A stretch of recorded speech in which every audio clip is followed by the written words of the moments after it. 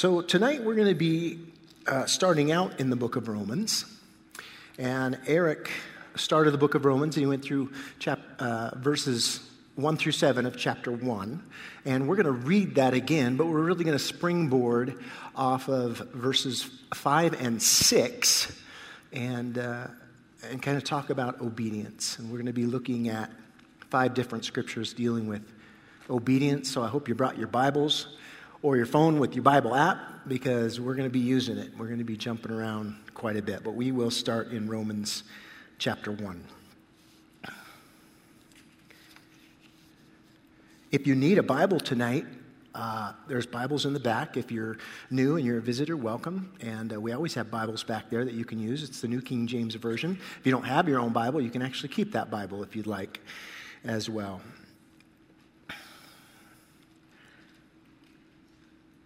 Let's pray. God, we thank you for your love for us. We thank you that we can sit tonight in this free country studying your word and learning of you. We pray that you would open our hearts and eyes to those things that you have for us from your word tonight, Lord, and that you would be glorified in the hearing of your word, and that you would do a work in each of our hearts. We thank you and we praise you in Jesus' name. Amen. Romans chapter 1 and verse 1 says, Paul, a bondservant of Jesus Christ, called to be an apostle, separated to the gospel of God, which he promised before through his prophets in the Holy Scriptures, concerning his Son, Jesus Christ our Lord, who was born of the seed of David according to the flesh, and declared to be the Son of God with power according to the Spirit of holiness by the resurrection from the dead. Now, if you were here this weekend, you might not have noticed that verses 1 through 4 is one sentence. It's one sentence. As Paul is introducing himself to the believers in Rome, you see, he had not been there yet. He wrote this, we're thinking somewhere on his second or third missionary journey, and he hadn't been there yet. He wanted to go there, and he's introducing himself to the church there, to the Christians there. And what we read is pretty incredible. In one sentence, in 4 verses, we see that the gospel of God the Father was promised to us, that his prophets from the Old Testament wrote those promises down and the promise of salvation in the Holy Scriptures. We're introduced here to the Son, Jesus Christ, who was born of the seed of David. So he checked that box of Messiah needing to be from the kingly line of David. David is Jesus's great 39 greats grandpa. He's in his line. He checks off that box. And we see here that he was declared to be the Son of God, God himself, through power of the Holy Spirit. And by the resurrection from the dead. So in one sentence, we have the complete work of the Trinity in Jesus' plan, in God's plan for Jesus to come, to die on the cross, to be resurrected, to have victory over sin, so that you and I might have victory over sin. One sentence, 4 verses. In verse 5, he says, through him, through Jesus, we have received grace and apostleship for obedience to the faith among all nations for his name. Now, who's we? He's talking about the apostles, those that were called, that had this special calling of obedience to go to all the nations. Paul and the other apostles, you see, he says this first. We received grace. We were a bunch of sinners ourselves, but yet we received his grace and we received this calling to spread the gospel to all the nations. You see, their obedience, their surrender to this calling revealed their faith. Look at verse 6. among whom you, specifically in this letter, the Roman Christians, also are the called of Jesus Christ. So the Roman Christians are included here, but you and I tonight, if we know Jesus Christ as our Lord and Savior, then Paul was writing to us as well, that we are the called of Jesus Christ. Christians in Rome, you have a calling. You have been saved. You've been shown grace so that you might walk in obedience to the faith. To obedience to the faith. Our faith, you see, tells us that we were saved by grace. We learn that from our faith. Paul in Ephesians 2 and 8 and 9, he said this, "For by grace you have been saved through faith, not of yourselves. It is a gift of God, not of works, lest anyone should boast." But it also tells us that we're saved for obedience.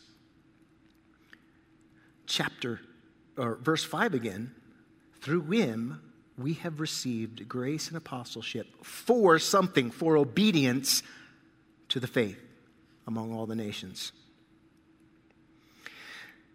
In that same scripture in Ephesians, right after saying you've been saved by your faith, it's not of works, lest anyone should boast, Paul says this in 2 and 10. "For we are his workmanship, created in Christ Jesus for good works, which God prepared beforehand that we should walk in them." Obedience to the faith. Obedience to walk in those good works. When we receive God's grace, we also receive a calling. Paul and the other apostles had the calling of apostle, a special calling to go to the nations. That was their good work. And they did it well. We are also called of Jesus, called to faith, called to obedience of the faith, called to walk in obedience to that faith. You see, when James in chapter 2 says this, that faith without works is dead, I believe that that's exactly what he's trying to point out. That we're not saved by a work. Salvation is a work of Jesus. None of us went to the cross. None of us could have paid that price. None of us could have done anything to cover our sins. That's 100% of Jesus' work. And yet faith in that work of the cross requires some obedience. Starting with, I have to believe it. I have to place my faith and trust in Jesus Christ for repent of my sin and react to Christ's obedience. The Lord's calling also needs obedience. Wouldn't it be great if just every morning the Lord called you and said, "Hey, good morning. This is what you get to do today." No, but what he did say is he said, "You can come before my throne of grace boldly any time of need." So if you need to know what you're supposed to be doing, it doesn't even take a phone. It might require me on my knees saying, "Oh Lord, show me." This illustration is fairly easy to understand. To believe our sins are forgiven and continue sinning is not obedience to the faith. Would you agree? To carelessly continue in sin after being forgiven of your sins is not obedience to the faith. Paul deals with this in Romans. Eric will deal with it in a few weeks. He says, "What shall we say then? Shall we continue in sin that grace may abound, since grace is in abundance through Jesus Christ?" And he says, "Certainly not. How shall we who died to sin live any longer in it?" Romans 6, 1 and 2. We understand that. It's fairly easy. Can't continue in sin. That's why we work hard. That's why we get convicted of our sin. And, well, Lord, help me to be an overcomer. I don't want to do something that you died on the cross for. And we work at it. But just as if we were to carelessly continue in sin, what would that be? Disobedience. Just the opposite of obedience, right? But so is believing Jesus paid the price of my sin that I should have paid, and then going and ignoring your calling. That's disobedience as well. That's not walking in obedience either. And it also robs us when we do that, when we kind of check out and just say, oh, well, praise the Lord, I'm a wretched sinner. He saved me. I'm worthless, can't do anything. It robs us of the blessing of obedience. Because obedience to the Lord always brings a blessing. You can count on it. You can count on it. So tonight, we're going to look at what obedience does. And we're going to be in 5 scriptures, so we got to go at a pretty good pace. And we're going to pull out application about obedience. And what we're going to see is that obedience saves us. Now, you hardcore Calvinists, be careful. Just wait with me. I'm going to work that out for you. Obedience saves us. Obedience blesses the Lord. He delights in it. Obedience proves our love for the Lord. Obedience identifies us with Jesus. Obedience puts us in the right place and affirms our calling. We'll start in Romans chapter 5 and verse 17. Romans chapter 5 and verse 17. Again, Eric will be going through this on the weekend. He may even hit it again on a Wednesday night as he goes in depth. But we're going to kind of cheat and look at it right now. Obedience saves us. Now, Paul here is writing about Adam's sin and the result of Adam's sin. And he's comparing it to Jesus' work on the cross and that sacrifice and the results of that. In verse 17, he says, for by one man's, that's Adam, for by one man's offense, death reigned through one.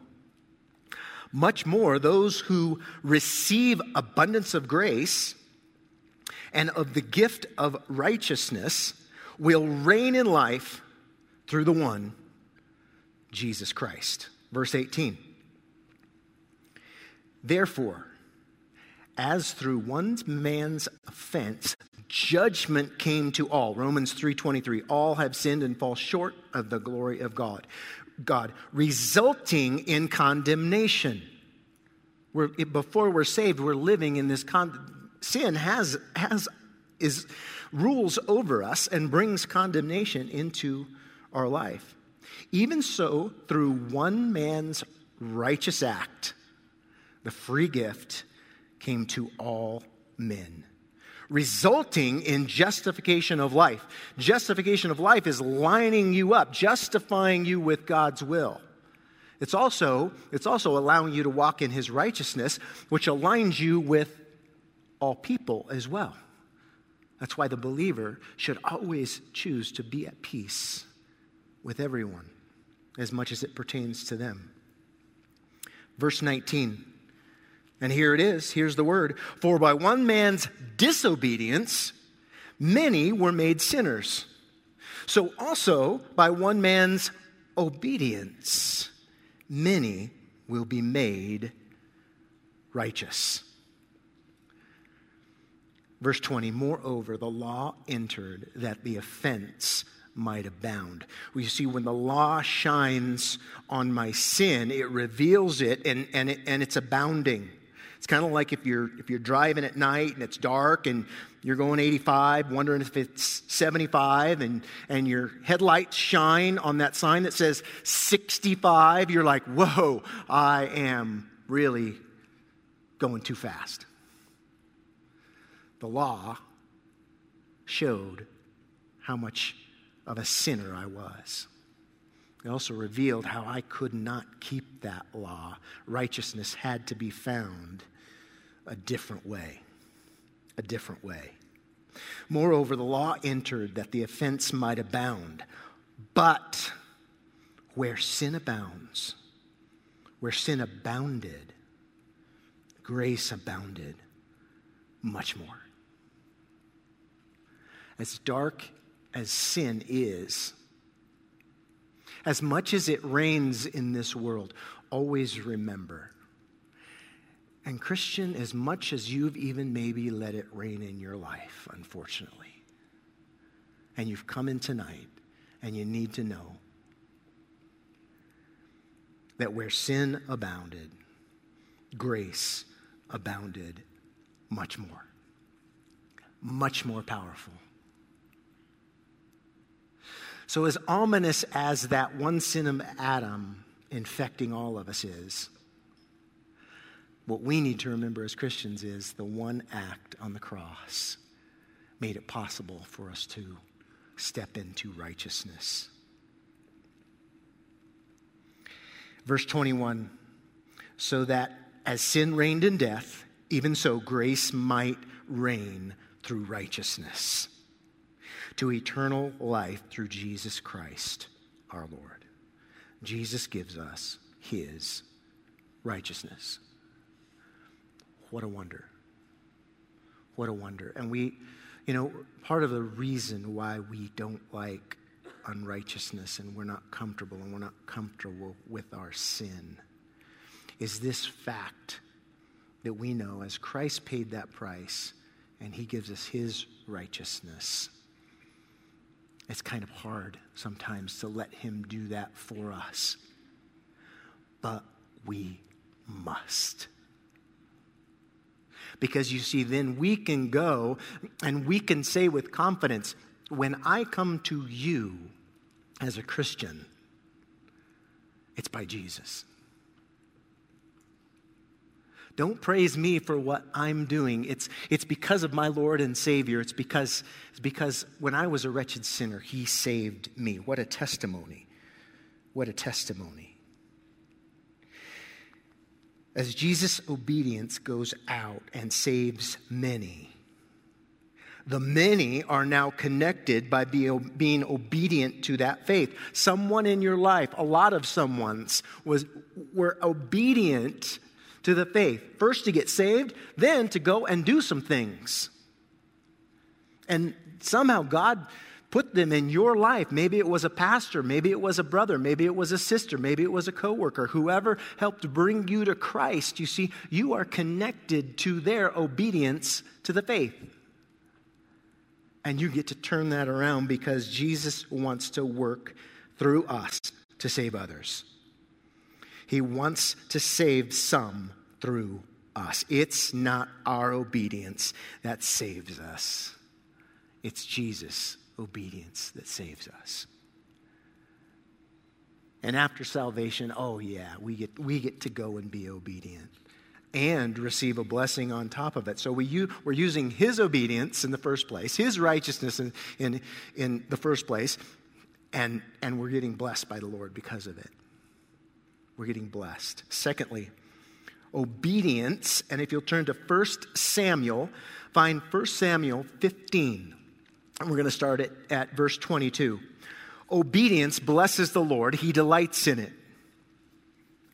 That's the principle. 1 Samuel, you'll find it just before 2 Samuel. And 1 and 2 Kings and 1 and 2 Chronicles. And if all else fails, look at your index. Praise the Lord for the phone app, huh? It's like, whoo, I'm there right now. I would encourage you all, don't forsake your paper Bible here at church. It blesses the teacher to hear the pages turning.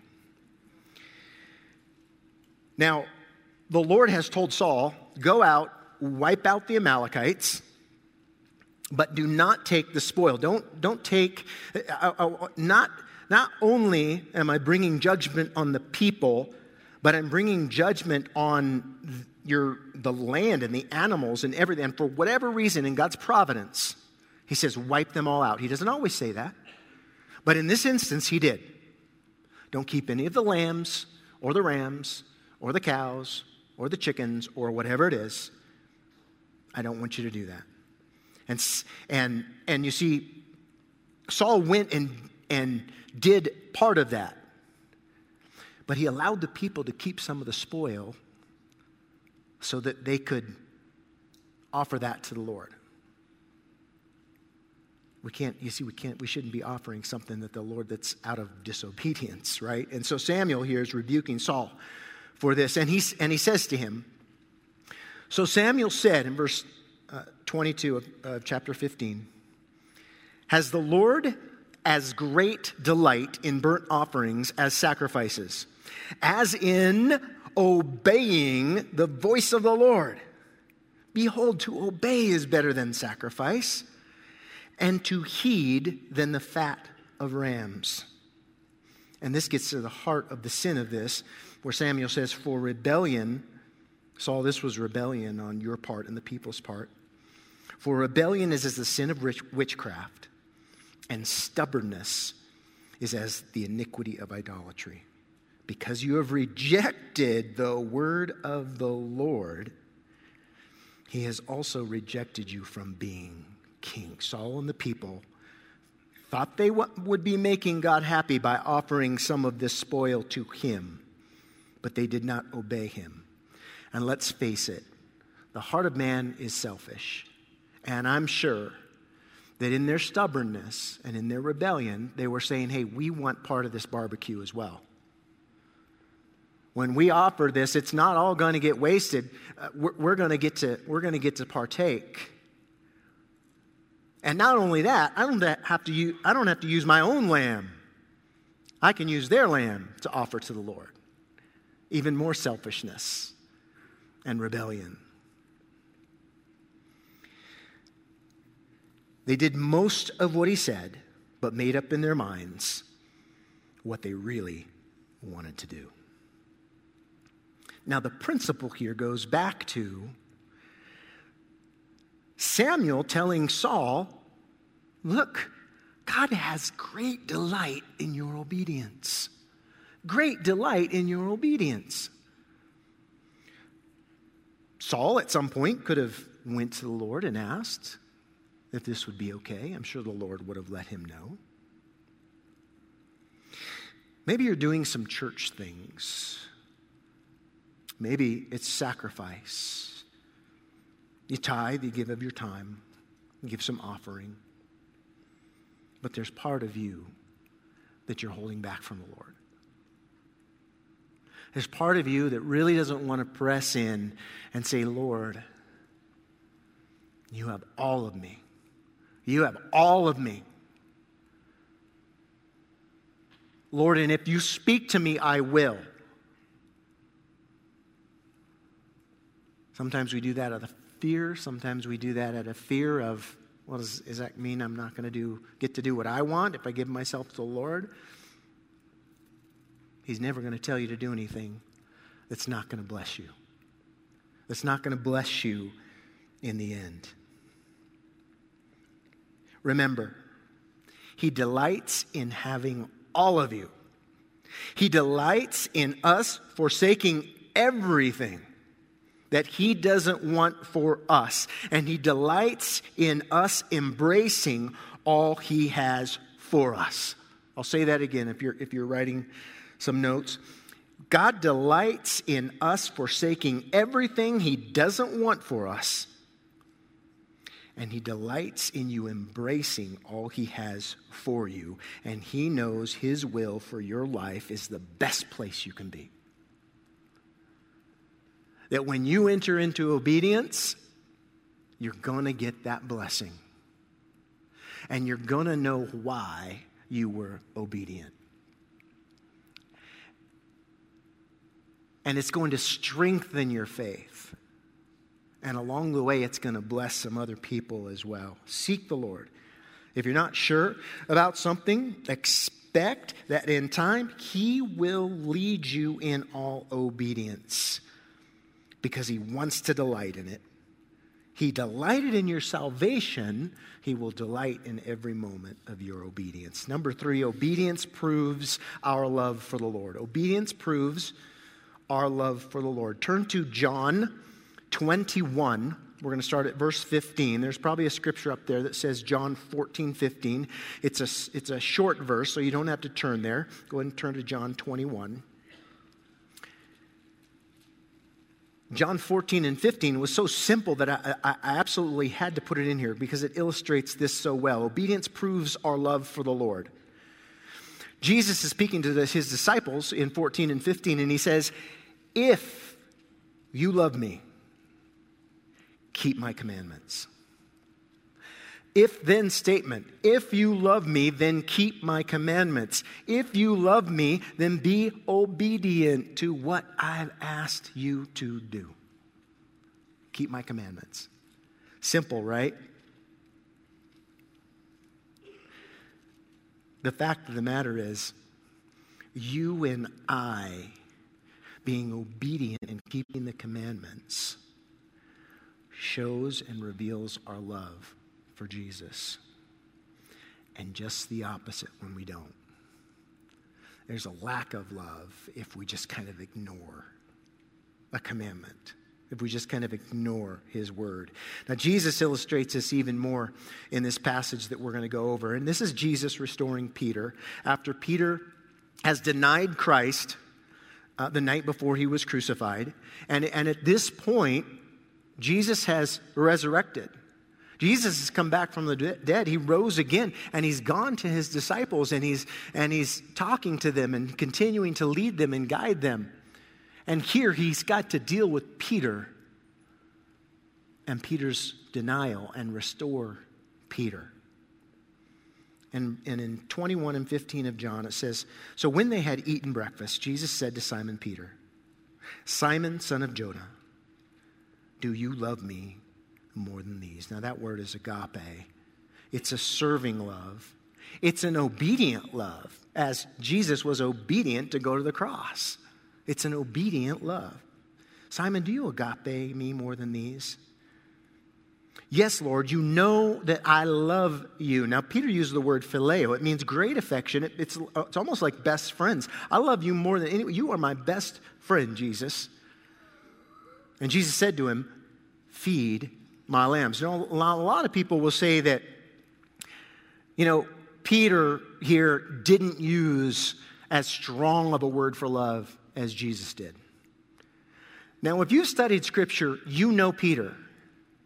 And you know that he probably wouldn't do that. He'd probably actually try to one up. I think in Peter's mind, he wasn't saying, I don't love you with just a serving love or an obedient love.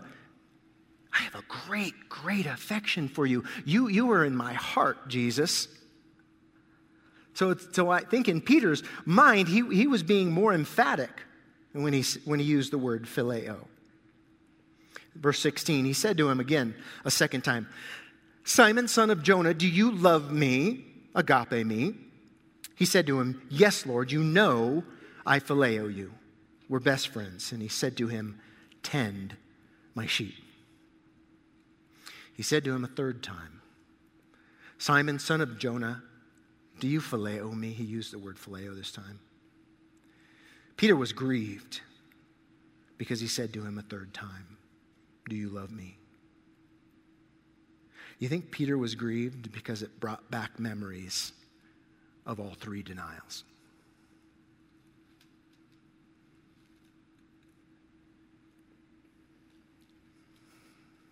Do you love me? He said to him, Lord, you know all things. You know that I love you. Jesus said to him, feed my sheep. 3 times Peter denied. 3 times Jesus asked him, do you agape me, Peter? Are you going to be obedient to me?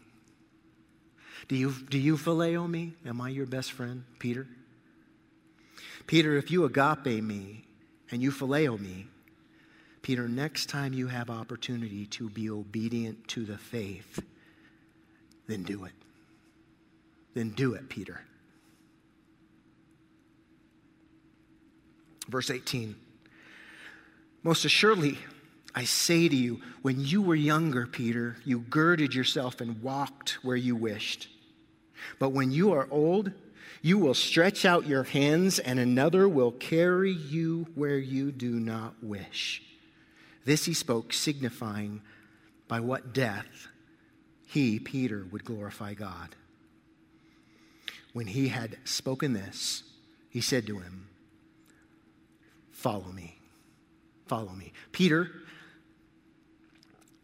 came to understand agape when he gave his life to spread the gospel, and he was obedient to the faith.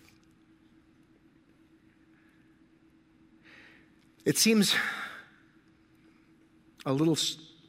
just a little strange, put it this way. But those of us who have been saved by the gospel should be very thankful that each of the disciples was willing to feed and to tend and to die for us, just as Jesus did. They loved Jesus by their obedience. We stand and we sing that I love you. We tell the Lord that we love him. We're thankful for salvation. I hope that all of us know that we can love the Lord with our actions. And that motivation to love and to love Jesus just starts to bring everything in place. Where I'm supposed to be, what I'm supposed to do, the thoughts I'm supposed to be thinking right now, the words that are supposed to come out of my mouth, the action that I'm supposed to take. Obedience proves our love for the Lord. Number 4, obedience identifies us with Jesus. Turn to Philippians chapter 2. Philippians chapter 2. Romans, 1st and 2nd Corinthians, Galatians, Ephesians, you'll get to the small book of Philippians. Obedience identifies us with Jesus. Paul here is encouraging the believers in Philippi. Paul's in prison as he writes this, and he knows that some of them are facing prison because of their faith in Christ. He knows that things are coming against the church, the Jews, the Romans, and they're in a very precarious place at this time when he's writing to them. And he says, hey, if there's going to be any affection and mercy, and if there's going to be great benefit in being a Christian right now, Philippian church, then you need to do some things. You need to be of the same mind. You need to look out for each other. You need to put others before yourself. Selfishness has to go. And then he gives this wonderful example of what that looks like. And it happens to be about Jesus. Look at verse 5 of chapter 2. Paul says, let this mind be in you, which was also in Christ Jesus. What a high calling.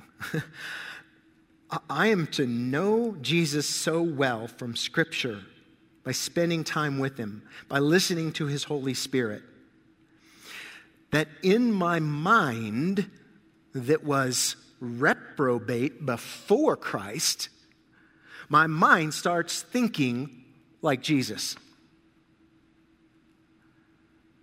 My mind starts wanting to be Jesus to other people. Let this mind be in you, which was also in Christ Jesus, who, being in the form of God, he was God, did not consider it robbery or a thing to grasp or to hold on to be equal with God, but he laid that down for a time, verse 7, but he made himself of no reputation, taking the form of a bondservant and coming in the likeness of men.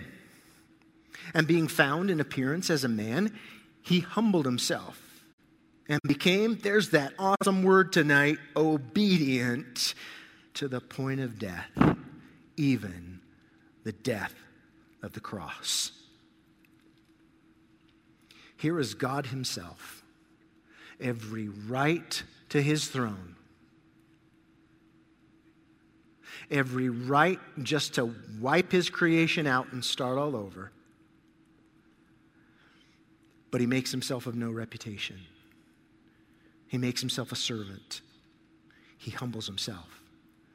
And he's willing to die for us.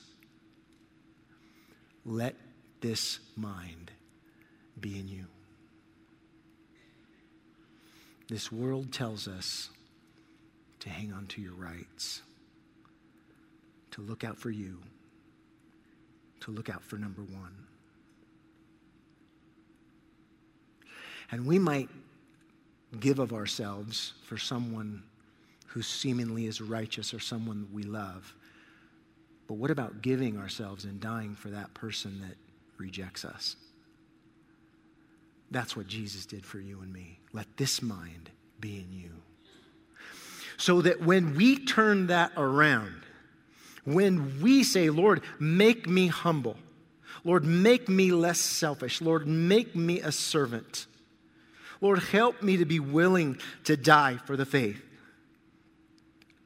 We're immediately identified with Jesus Christ. Then if someone comes to you and gives you any kind of a blessing or encouragement and says, man, you're just a person who loves people.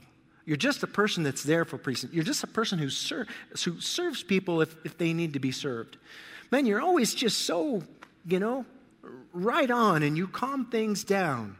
And you speak encouragement, and you speak wisdom. We can say with boldness, that's my Savior in me.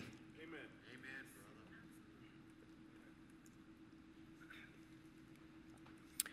Obedience identifies us with Jesus Christ. Lastly, number 5, obedience puts us in the right place, and it affirms our calling. Turn to Acts 16. Acts chapter 16, we're going to start at verse 6.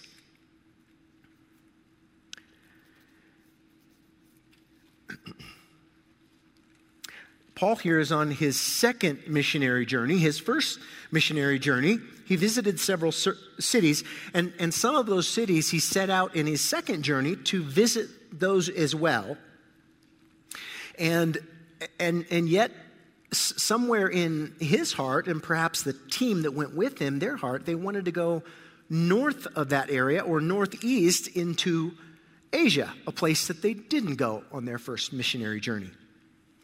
And in Luke records it, Acts 16:6 says, now when Paul and the team, when they had gone through Phrygia and the region of Galatia, they were forbidden by the Holy Spirit to preach the word in Asia. That was north, kind of northeast of where they were going. That's where they were wanting to push.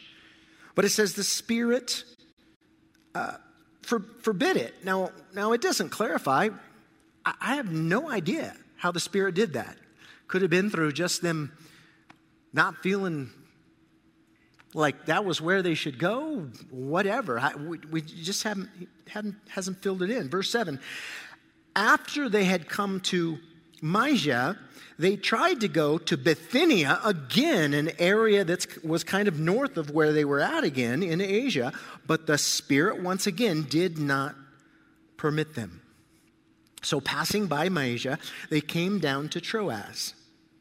And a vision appeared to Paul in the night. A man from Macedonia stood and pleaded with him, saying, come over to Macedonia and help us. Macedonia, by the way, where the Spirit was pushing them, and at Troas, all they had to do was get on a boat and cross over the Aegean Sea, and they would be there. They would be in that area of Macedonia. Verse 10, now after he had seen the vision, catch this obedience, immediately he sought to go to Macedonia, concluding that the Lord had called us, so Luke, the writer, is including himself and the team, had called us to preach the gospel to them. That's obedience. And it's quick obedience. Paul, because of his obedience in Philippi, Lydia and her household gets saved. A demon-possessed girl gets delivered. Paul and Silas get thrown in jail because of casting out that demon girl, because she's no more profit to her owners in what she was doing. And at midnight, they're singing and praising, and the prison doors get blown open. And you remember the jailer and his family got saved, and the first church of Jesus Christ was planted on the Eastern European continent. Do you think it emboldened Paul a little bit that he was obedient to the call? That he was listening to the Lord and he did it quickly? Do you think he figured out, man, Lord, this was awesome. You got me to the right place, and it affirmed exactly what you want to do through me and through this team. Obedience affirms your calling, and it'll get you to the right place if you're listening. No matter what we do in ministry, you can take part in that. You see, Luke's part in that was probably more than this, but he was just seeing and watching, and he wrote this down. He gets the blessing of being obedient along with the team. So as I stated before, it's always a wonderful opportunity to do something here in the church or even outside the church. I mean, the church partners with all kinds of ministries outside the church. There's not a one of us, if Rocky Mountain Calvary is your home church, if you're a believer in Jesus Christ, He has something for you to do. Maybe you've run a little bit from obedience. God loves you. God loved Jonah, bless his heart. And God for sure will do things to convince you to pay attention to Him. But it's a whole lot easier if we just say, Lord, you said it. I got to go do it. I got to go do it. Have you ever done that? Have you ever put something off that the Lord asked you to do and then I just missed that? And then have you ever done it the other way where you really felt like God wanted you to do something and you went and stepped out in faith and you did it and there was fruit? No reason why right now in our world, in our country, in our city, in our church, every one of us should be doing that. Oh, certainly the world is against that. My flesh can be selfish against that because it's going to mean some sacrifice. It's going to mean some time, but oh my goodness, what a blessing. What a blessing of obedience. Christ's obedience saved us. Obedience blesses the Lord. He delights in it. Obedience proves our love for the Lord. Obedience identifies us with Jesus. Obedience puts us in the right place, and it affirms our calling. Let's pray. God, we thank you for your goodness and your love and your word that spurs us on, Lord, to love and good works. Reminds us of where it is that we stand before you. Reminds us that you were obedient and came to us first. And it reminds us that you have something for us to do that will bring joy into our lives, joy into our families' lives, joy into the lives of the people that we serve and that we love, that we work alongside. God, help us to be such a church. You have made us that. Keep us that, Lord, by your grace. Help us not to be diverted to the right or to the left, literally. Help us to be focused on you, where it is that you're going, what you want to do in this time, in this season of our lives, in our country and in the world. We thank you and we praise you and we ask it in Jesus' name. Amen.